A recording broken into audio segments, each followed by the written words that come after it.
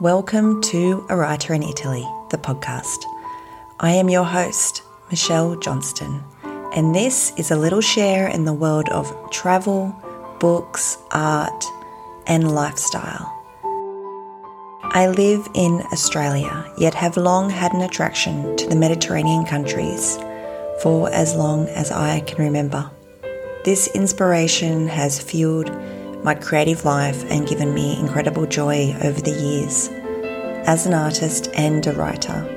And that is why I have created these shares on journeys that have been made, books that I have loved, and cooking adventures inspired by wonderful food writers.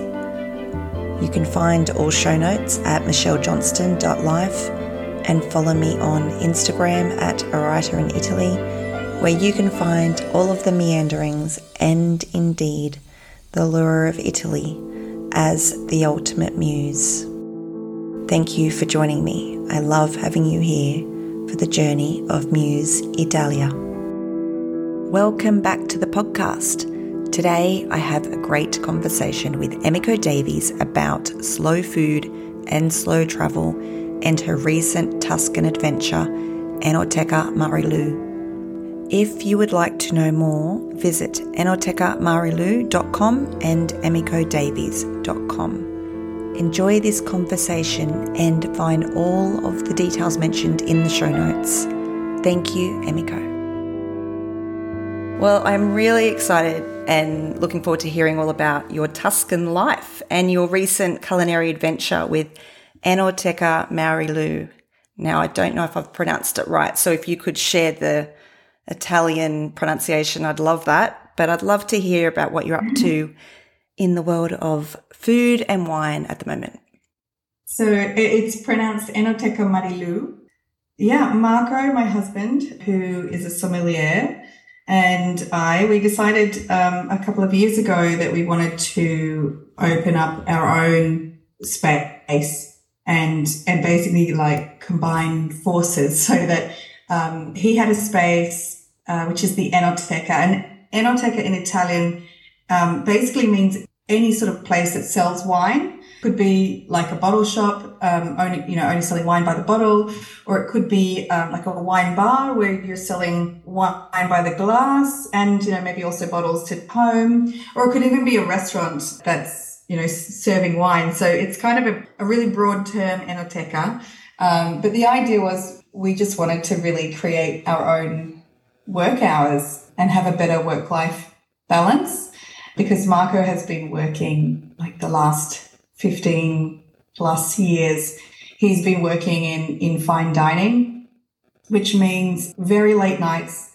I don't know if anyone's thought about this before, but when you go to a restaurant and you've had a really beautiful, beautiful meal, maybe with paired wines, and, often the plates get taken away, but people sit there with the wine. So the sommelier is like the last person to leave.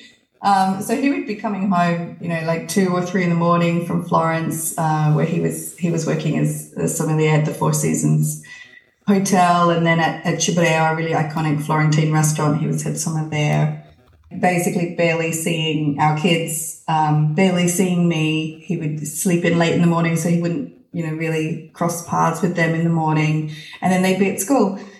So yeah, we decided we need to get a job as a sommelier that gives, better hours or different hours to that was near impossible, I think. So we just decided we needed to find something that we could do ourselves that could dictate those hours that we wanted him to work.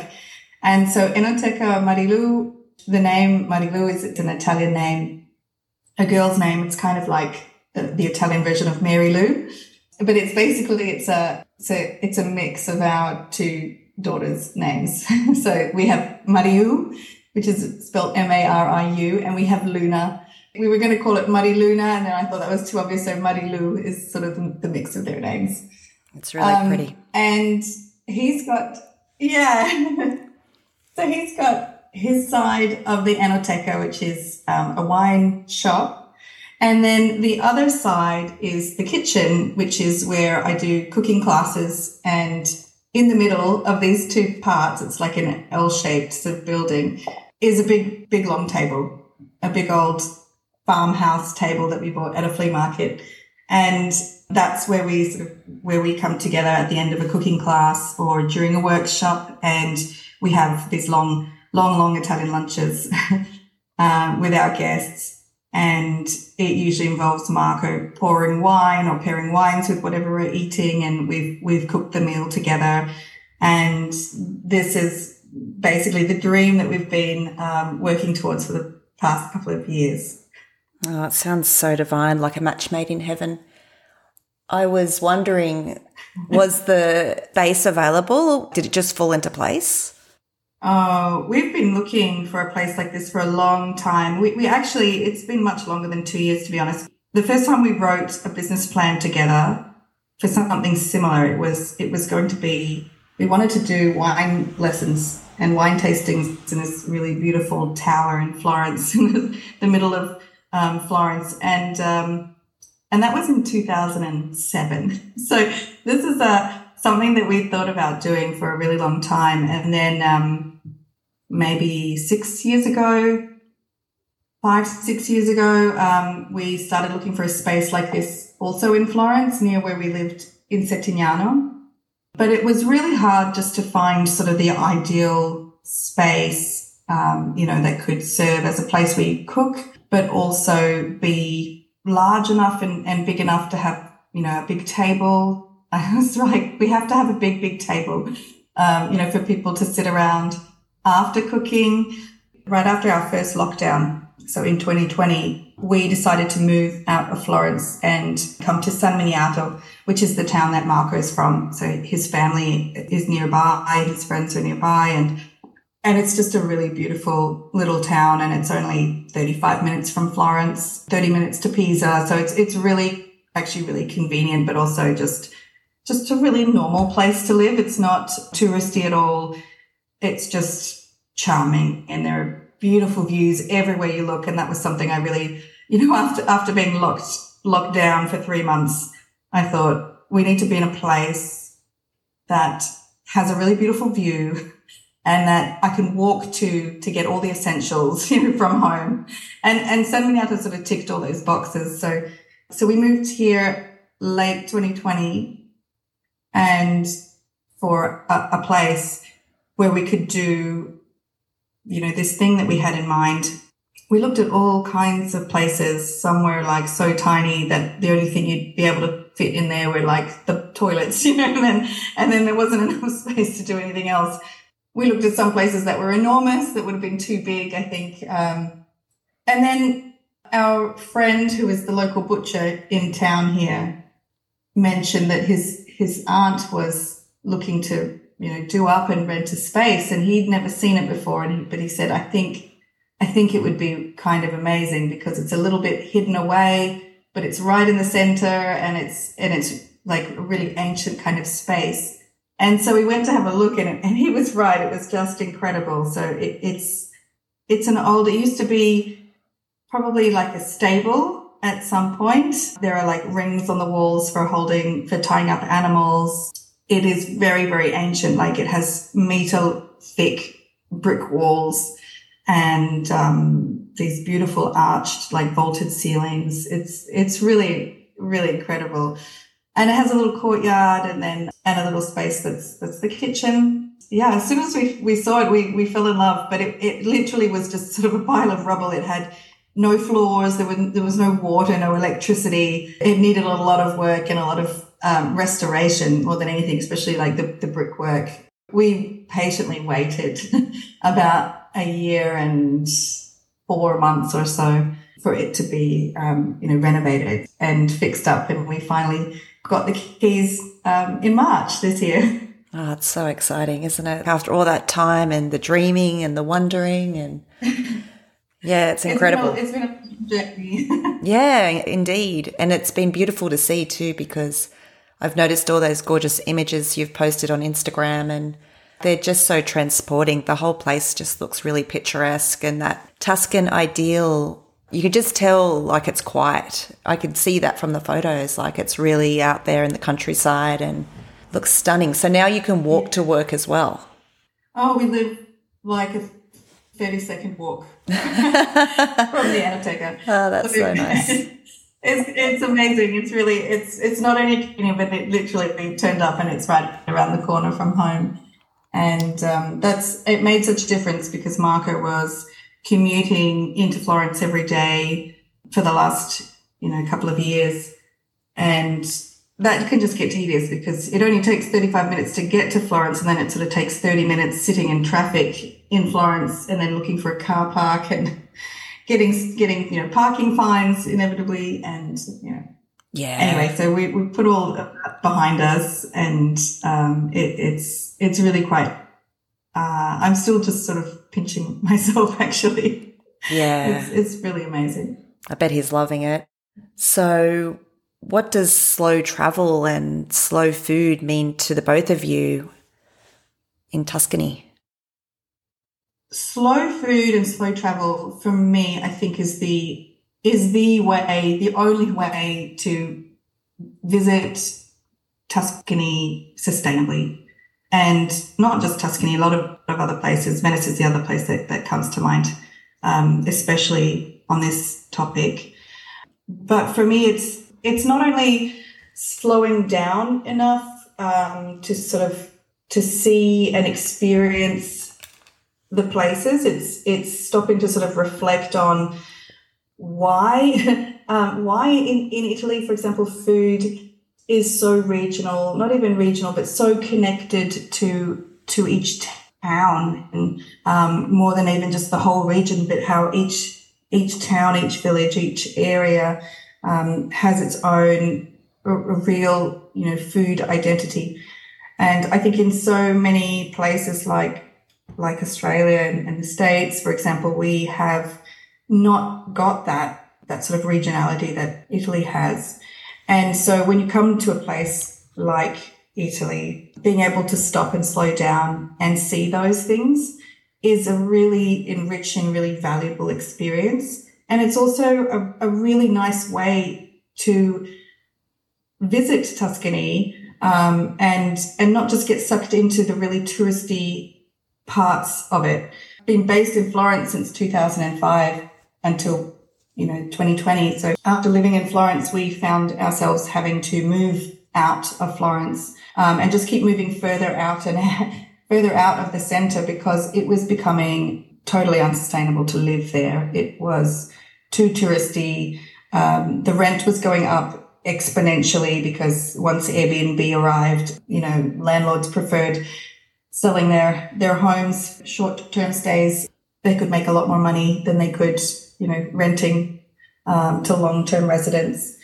All of that creates, such a problem for a historical centre, which then, during the pandemic was really like loud and clear. I mean, the same thing happened in Venice. Once you took away all of the tourists, the millions of tourists, and you had, the less than 50,000 residents in Venice, or the less than 400,000 residents in Florence.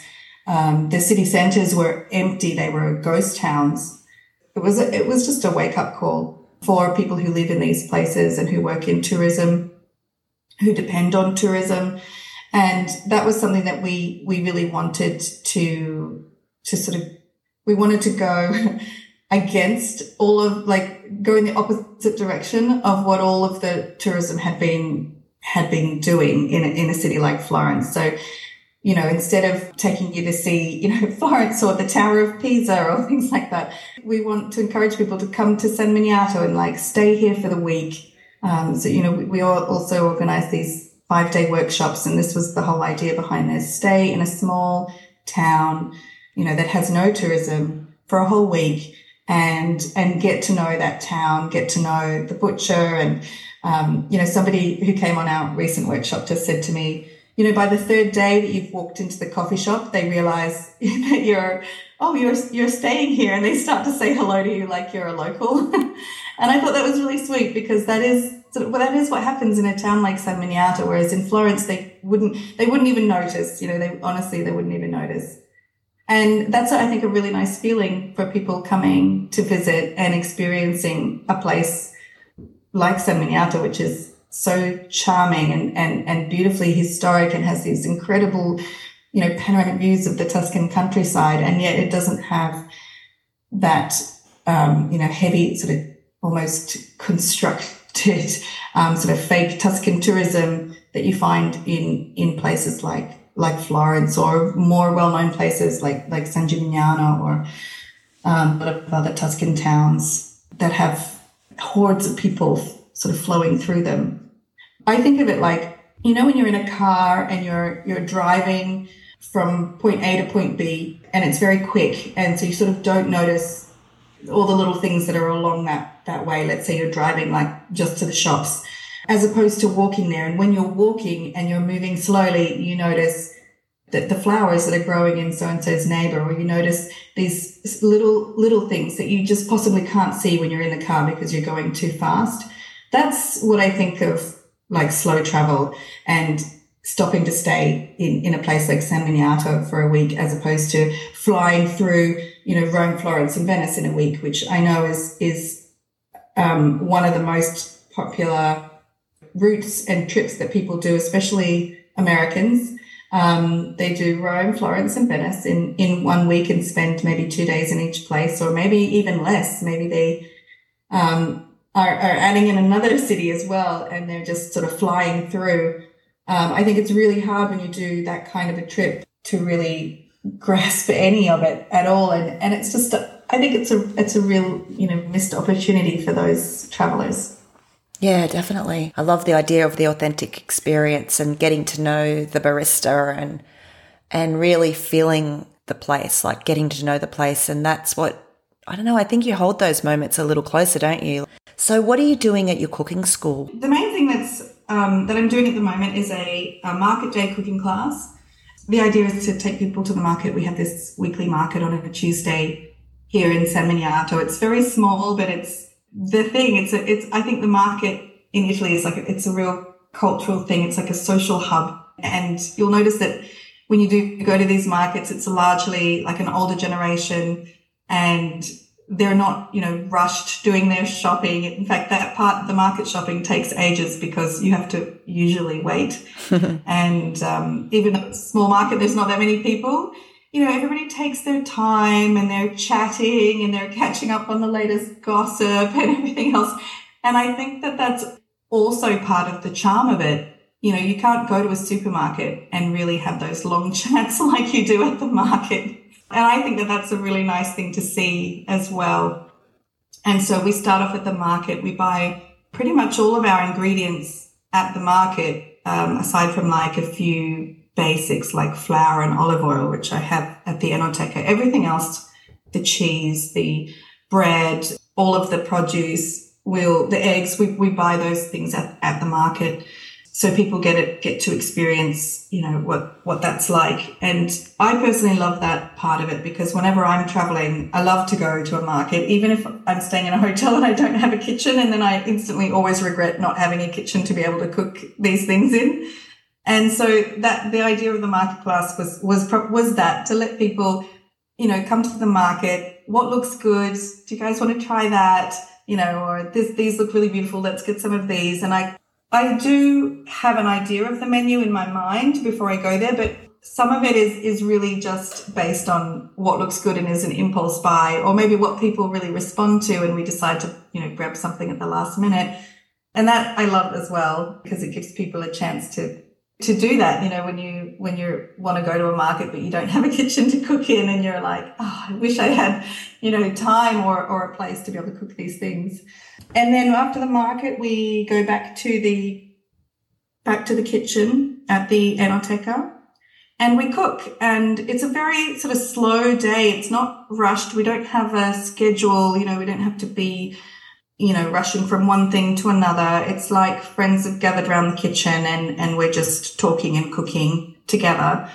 So lunch is normally like a big long lunch that kind of finishes quite late. I say that we sort of finish around 3. Quite often it'll be more like 4 or sometimes 5. It just sort of depends on the group and how long we're sort of sitting there having lunch. And I like it because I think it gives people the opportunity to see what like a long sort of, maybe a Sunday lunch would be in Italy, if you had friends and family here, this would be that lunch where, you do sit around the table and you have a couple of courses after each other, and then you drink wine and you have some dessert and you have some dessert wine, and then maybe you have a coffee and you linger over the coffee, and it's very natural with how it sort of plays out, and depends on the group. But I think that when it comes to food and people who love this kind of thing, I think that everyone sort of already has something in common around the table. And so even though they would all be strangers,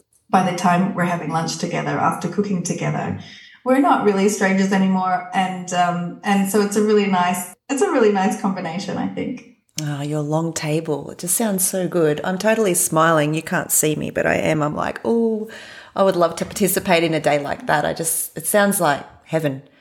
I was wondering what's in season at the market at the moment.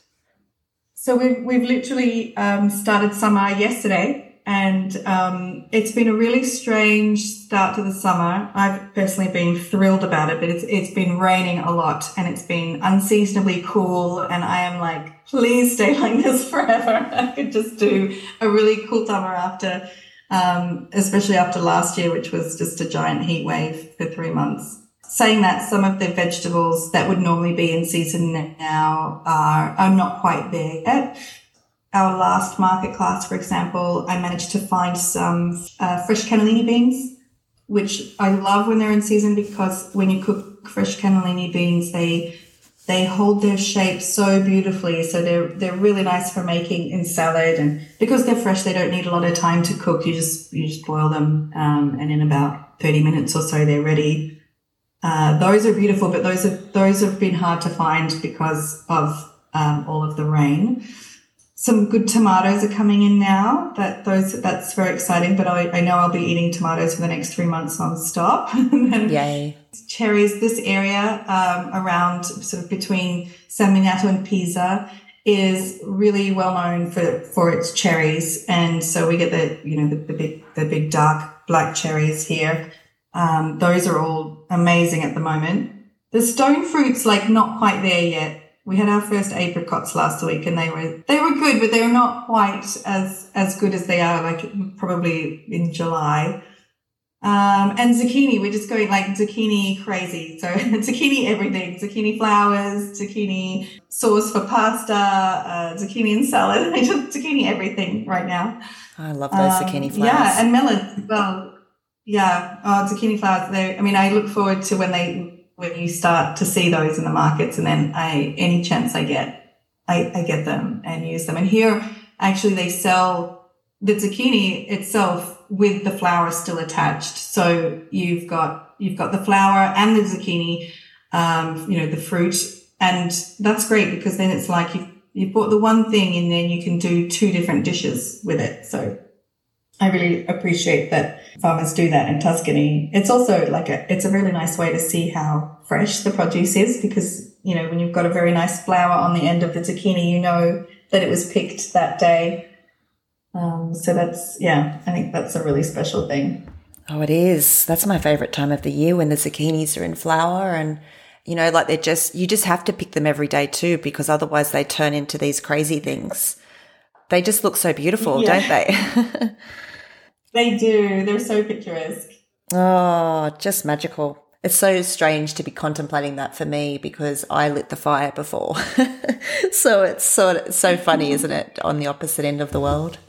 It is. Although I would rather be there right now. The Tuscan summers are really very, very hot. I think almost too hot for me. It's not my thing. It's become so hot that it's debilitating. So you kind of have to close the house up, at about 10 o'clock, all the shutters get closed again, 10:30, close the shutters, and then it stays dark until the sun goes down, and then you open the shutters again. Yeah, you sort of become like a vampire living in the dark and not going out except, in the early morning or the evening. It's nice in a way. I love the long evenings in Italy, and everyone's outside and all the kids are playing until midnight. But it's like it's a survival mechanism, because you just simply can't really do anything during the day. And then And then you kind of understand why the long siesta in the middle of the day is such a thing. I mean, here in San Miniato, for example, between 1 and 4 p.m., everything's shut. It's not like Florence, where now everything is open all the time because tourists are walking around at 2 o'clock in the afternoon on a 40-degree day in a stone town that's basically like a pizza oven. But here in San Miniato, because we don't have to stay open for tourists, absolutely everything from the pastry shop to the bar, even the gelateria, they'll close between 1 o'clock, 4 p.m. because no one in their right mind is going to be walking around those hours. It's hot and everyone wants to rest after their lunch.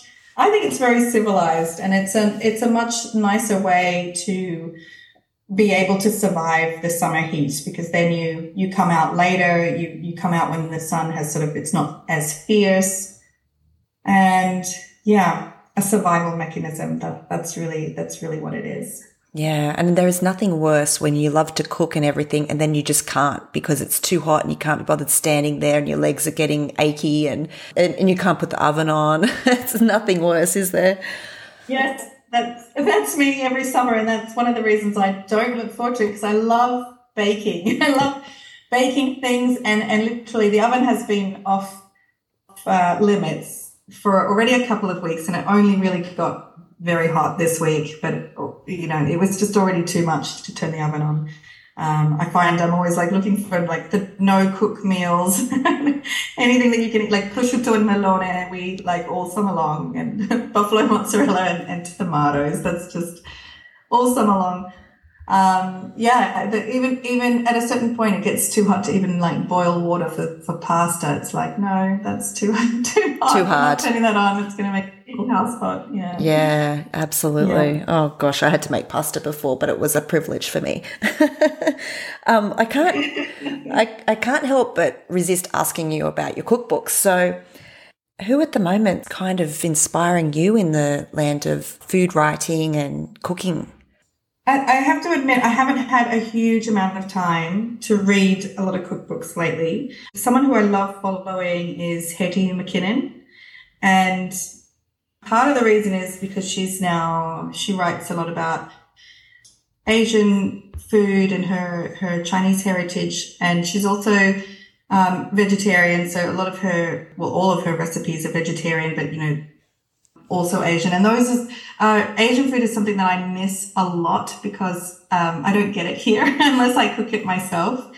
And, people don't realize that Tuscany is actually a very vegetable forward regional cuisine. Vegetables are the basis of Tuscan cuisine, because when you come here and you eat out, all of the restaurants are very meat heavy. And I would go as far to say there's a couple of restaurants even in San Miniato, more than a couple. I would say it would be really hard for a vegetarian to find a full satisfying meal on their menu, because everything has meat in it.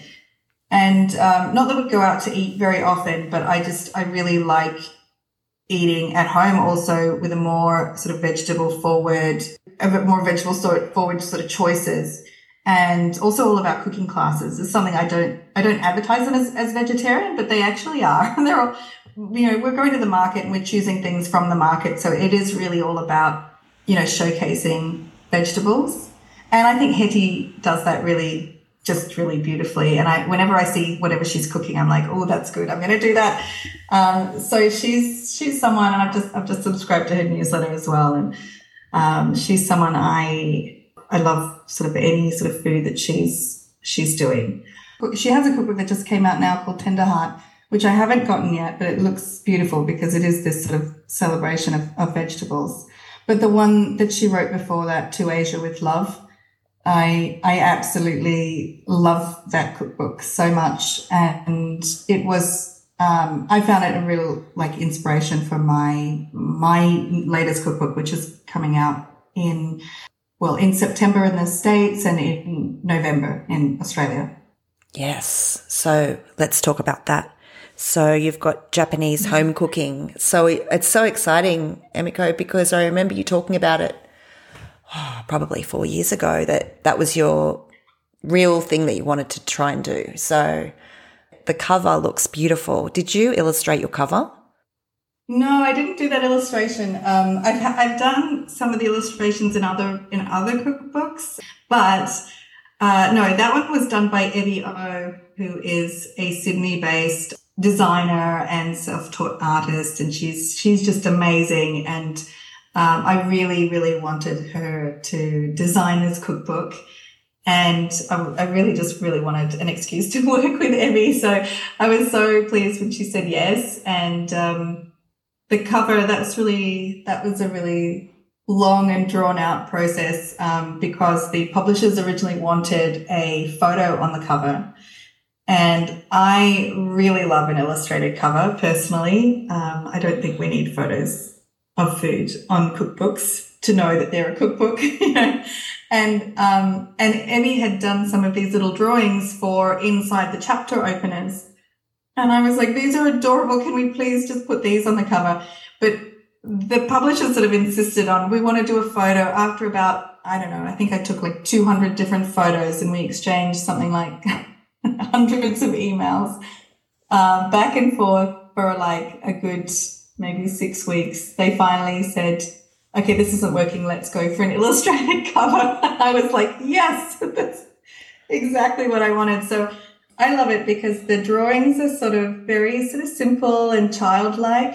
And I think that they create like this sort of nostalgic feeling, which is for me what this whole cookbook is. It's just a big trip down memory lane for me. And I know it may not be for other people, but I wanted to sort of convey these that these recipes were, you know, very nostalgic, but importantly that they were family food. So this, you know, Japanese everyday cooking, home cooking is food that you make just at home. And in Japan, when you go out to eat at a restaurant, you're not eating the same food that you just cook at home. You're out eating like very specialized food. So you might be eating like yakitori, but you're in a yakitori restaurant, or you're eating sushi, but you're in a sushi restaurant. And so, you know, internationally, I think Japanese restaurants represent those foods, but they don't really represent the food that you eat at home. And so I don't think people know what Japanese home cooking really is unless you've been in somebody's home, or you have a friend or a Japanese mother like I do, or a Japanese grandmother who cooks for you. That home cooking is, I think, really different to what most people know of as Japanese food. So I wanted to sort of convey that sort of childlike nostalgia and the homely sort of feel behind the recipes. And what do your girls prefer in that case, like in between the Tuscan vegetables and your heritage? What do they love to have when they get home from school, or, you know, for dinner? What would they request? Luna, my little one, definitely prefers Japanese food. Her like number one request is ramen. That's her favorite. And ironically, I don't have a ramen recipe in the cookbook, and I explain why, because I don't think of ramen as actually home cooking. But I do have like a noodle soup recipe. And so I use that as like the soup base. It's super simple. And so it's something that I can I'm actually relieved when she says, I really want ramen, because it's something that you can just whip up really quickly, with this like very basic sort of soup base. And then you put whatever vegetables you want, or if you want a bit of chicken, or sometimes she just has it like really plain. Actually, I did put a similar recipe on my blog for it, because I was making it so often. And she loves dumplings like that. So Luna definitely has like an Asian preference. And rice, I make like steamed Japanese rice at least once a week, and we eat that. Whereas Marilu, my older daughter, who's now 10 and a half, she prefers all of the Italian food. So her soul food would be tortellini in brodo. That's like her ultimate. And if not that, she likes pasta. Yeah. She's a real pasta girl. And strangely enough, I'm like, well, ramen is like pasta. Like it's really the same thing. And she'll be like, no, I don't want ramen. She never wants to have like ramen noodles. She just always wants to have spaghetti. Like it's the same thing. Oh, that's funny. That's so sweet. Oh, so you're definitely making two different cuisines for dinner or sharing it, mixing it up. Yeah, we mix it up. I try and do something where, okay, sometimes honestly I do cook two separate things just to like keep the peace, especially if both of them are really quick. And other times I like to make a kind of meal where everyone can just like add their own touch to it. So for example, like the noodle, when Marilu does agree to eating ramen, I just do this soup base, which is just with dashi and a bit of soy sauce. Sometimes maybe I'll do it with like chicken stock instead of dashi if I have it, and then a bit of soy sauce and like some spring onions. That's kind of all you need. Maybe a bit of ginger, but you can kind of jazz it up if you want to, or you can leave it like really, really plain. And my kids usually like it really, really plain. So for them, it's just the dashi and the soy sauce. And then you just cook the noodles, and then you can have like whatever toppings you want on it. So I might do like, like a soft boiled egg that I cut in half, and, Marco and I like to have the egg in there, and the girls probably won't have it, but I might have like some carrots or, even like some radishes, or I don't know, some poached chicken that I had cooked, the chicken broth with. And so that, that gets like sort of torn up. So you can kind of, and then that'll just go on a platter, and then you add what you want to your soup. And that way I can do like kind of one meal, but they can put the things that they want or don't want on it. It makes like an easier meal when you're cooking for different people who have really different tastes. Oh, I know all about it. I really do. It's such a juggle, isn't it? But, it's nice to make people happy around the table. Like you want to feed them and nourish them, so it's all good. I was just looking at the list. I've got your book titles here because just in case something came up and I was on point, you could say. But are you up to your 6th cookbook or 7? Yeah, the 6th. So Gohan will be... this Japanese cookbook will be the 6th book. Incredible. Yeah. Well done. So amazing. And they're all beautiful books. I mean, I do have, this is going to be my last question, and you're not prepared, so take your time. Which has been the book you've enjoyed writing or creating or cooking for the most, if there is one? Oh, that is a really hard question, because I think that each book had really different circumstances around how it came up, and around how I researched it and cooked for it. So for example, like Florentine, which was the first book. I mean, that one I was just so excited about writing a cookbook. I was like testing some recipes like 10 times each before, I wanted to nail each and every recipe. I wanted them to be so perfect. So I was really like, doing everything. I was so enthusiastic about, I mean, I have always been, but that one in particular, but with Florentine, I also already knew exactly what I wanted to write about. I knew all the recipes. I had them. I mean, I had that whole book sort of mapped out in my head before anyone even asked me if I wanted to write a cookbook. So that one really came about quite quickly and quite easily and naturally to me, because I had already spent years sort of thinking about that book. And Aquacotta, on the other hand, which was the second book, that book came about on a whim almost, because I was still working on Florentine. And Marco had just gotten a job as head sommelier at one of the most beautiful places we've ever been to, which is Il Pelicano. It's like just a stunning resort, very sort of 60s feel in southern Tuscany on an almost island called Monte Argentario. And we had moved there for that job, and this place, which is, so we're very, very far south Tuscany, only half an hour drive to the border of Lazio, but you're on the sea. And you're in an area that's known as the Maremma. It's a really like wild and beautiful, beautiful part of Tuscany, very untouristy even after all of these years. I was just describing this place to my publisher who I was in touch with because we were still working on Florentine. And I had sort of proposed a book around it, or at least my original idea was like a seafood book, because we were living in a fishing village called Porto Ercole.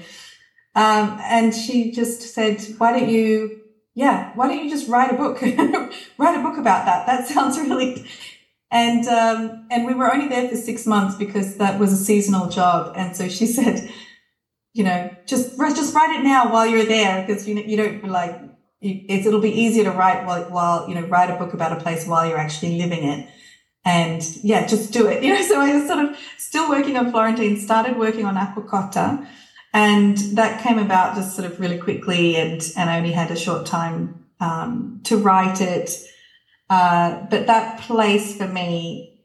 So the Maremma, and especially the Tuscan coast, that is a place where I have left a piece of my heart. We go back there every summer. Really, really love it. It's an area, I don't know, I think partly because maybe it reminds me a little bit of Australia, especially the countryside around there and the coastline, and sort of growing up I grew up in Canberra, and our holidays would all be on the south coast, and I don't know, there's something about that reminds me a little bit of Australia, but is also so distinctly Italian. I don't know. So personally, I think for me, that writing and researching that book, and then visiting all these beautiful places, we visited a lot of the islands. I wrote about the islands in that book.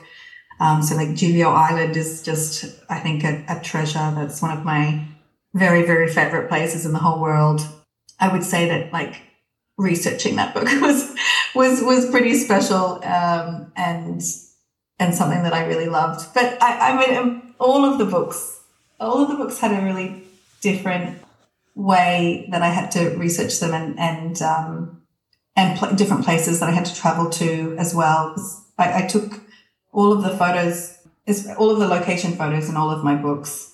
The Venice book, Cinnamon and Salt, that one I did entirely because we were in the pandemic, and I had gone to Venice in like the summer of 2020 before there was any, no one was even traveling. People were still afraid to travel, and countries were still, some countries were in lockdown. That was an incredible experience, seeing Venice in the summertime with no tourists, and taking photos for that book, researching the lagoon. I mean, I would say that all of the books have their own place in my heart for being like a favorite for, let's say for this reason or that. But I don't know, to make a short version of that answer, I think maybe Aquacotta, but It's largely to do with this place that I just really, really love. Yeah. That's a beautiful answer. And the whole thing about how it came about, because I mean, some people, you're on this mission for years and years to get a book published, and this just kind of slid in front of you and was ready to go. And, like it's so layered, isn't it? Because Florentine was happening and you would have been trying to do the best that you could with that, in which obviously you did. It's a stunning book. And then for Aquacotta to just like invent itself almost. It's incredible. And they're such beautiful books, aren't they?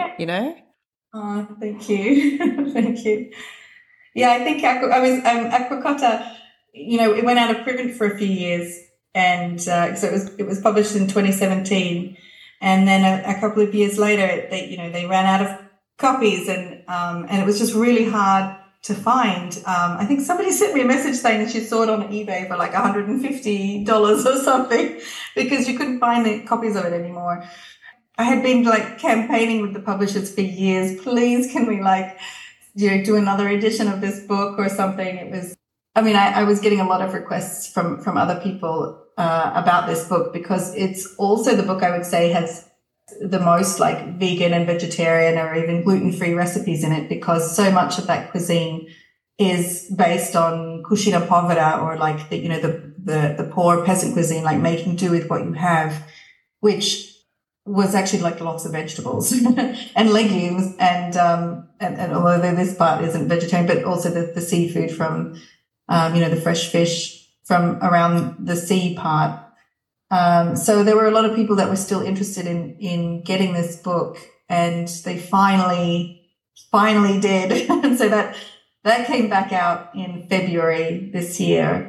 So I'm very happy that that's now like easier for people to find now. Yeah, it's beautiful. Yeah. I saw it in the bookstore the other day.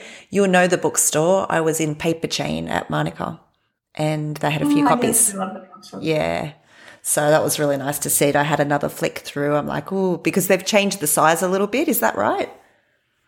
They changed the I think the size is similar, but they changed the cover. Yeah. So that original cover had a photo of Porto Ercole, the little fishing village where we were living. It had a photo of that place on the front cover. And this time they put like a terrazzo cover, which was actually the end papers of the original edition. And as I said, I love a good illustrated cover. So that I was really happy that they did that and made that change. And the only other difference inside is that I put an index to the vegan and the vegetarian and gluten-free recipes. Because I often had people asking me which one, out of your cookbook is the one that would be most useful for vegetarians, So I would guide them to that book, and I thought that would be useful to have a little index at the back so you could easily see those recipes. Yeah, that's a wise idea. Oh, well done. It's it looks beautiful. Another gorgeous book. Can I ask one more question? I kind of have to now. Since we've gone down into the book land, I have to ask this. Have you got another idea for a cookbook, or are you just enjoying your Enoteca? Well, yeah. I mean, let's say I had I've always got an idea for a cookbook, but I do sort of have in mind a couple of books that I would like to make, actually, and I mentioned them to my publisher when I was back in Australia last year for the Melbourne Food and Wine Festival. One of them, they were like, yeah, immediately, whenever you're ready, we'll do that book. And that one is something that I'd like to explore, which is like a regional cookbook with sort of lunch menus, and that one I'd love to do. But the other cookbook that I really, really would love to do is like a children's book. My publishers they shut that down immediately. They were like, no, kids' books are a whole different thing. Oh, you mean like the other book? So you're not talking about cooking? Are you talking about a food book with the children's, or like you want to write a children's? Yeah, I think like a children's book that you could read like as a book, like even as a, my kids we always read a bedtime story. Even my 10-year-old, we've always read a bedtime story, and so even like a book that you can read also has, some ideas for recipes in them, or ways to cook and think together. And it would basically be like our life here, our everyday life in Tuscany with my kids, but in a book form. Oh, that's a really sweet idea. I think it would be fun. And I've seen some really beautiful cookbooks come out recently that are along those lines. So I think that if the other people are publishing these beautiful books, like, do you know the one, it's called Off to Market? That's a really, I'll get the name of the author, is Alice. She's an artist as well, Alice O'Hare. And she's done a beautiful book about like going to the market, and she's a wonderful artist. So the drawings are particularly appealing. Felicita Sala has a really beautiful series of books called Lunch at 10 Pomegranate Street. And there's another one, A Year in Fleursville, I think is the other one. Those are basically books you can read, but they have like a recipe sort of incorporated in them. And we really love those books here. My kids like those books.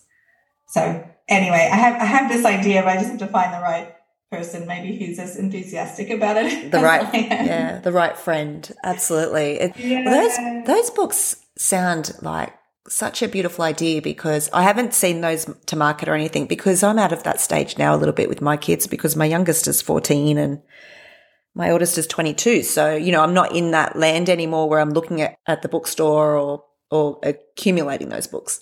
But I think there's something so vital about the children integrating their reading and contemplating feeding themselves well. Like, I think there's something really beautiful in that, because we don't even get educated about that at school. Well, not in Australian schools, to be honest, unless you pick the food class, and then you have to be like into that. And wellness is a big deal, isn't it? And our health, and being able to cook for yourself is such a good thing to have up your sleeve. So I think there's something in it. It's so important. And I think even allowing children, teaching them that there is joy in food, there is joy in cooking, that you can make these things yourself. It gives them, or even just, they don't even have to make the recipes, even just reading about them and seeing other people take joy in it, I think is like a really great step towards building a really, positive relationship with food and your body, because you need to put food into your body, you need to nourish it and you need to have joy to get the most nourishment out of, the food that you're eating as well. I mean, I think that's also what makes life nice, is enjoying the food and, eating it with people you care about and sharing that. So I think for all of these reasons, it's a really nice subject. I think a really important subject to sort of teach kids about early on. Yeah, I agree. Absolutely. It's a wonderful subject to explore, and I can see it working out for you with that, to be honest. The other book idea I had for you along the way, just in case you need another one, your Tuscan long table. I can see a kind of book around your life there, like once the Enoteca gets going more and it's been a few years and it's all, you know what I mean? I can see something there, to be honest. Something yummy. I actually did have a little flash of that. That thought sort of came, flashed through my mind as well, because I've just started writing down the menus I've been doing each week, because I realized I haven't been really, as I was saying, I don't always plan them. And sometimes, there's something that sort of comes up last minute because I like impulse bought something. And so I wanted to write them down so I could remember them also for next year. And I think that would be really nice, like the menus. Yeah. The menus each week, like 52 market classes. The seasonal menus and everything. Oh, wow. Yeah. I'm into it. Oh, gosh. I'm the worst person for this. I get a lot of book ideas too, and certainly I love those kind of books myself. Oh, well, you'll be busy. Yeah, well, it's been a treat to talk to you again. Thank you. Thank you for coming back on. Thank you so much, Michelle. It's been a treat talking to you too.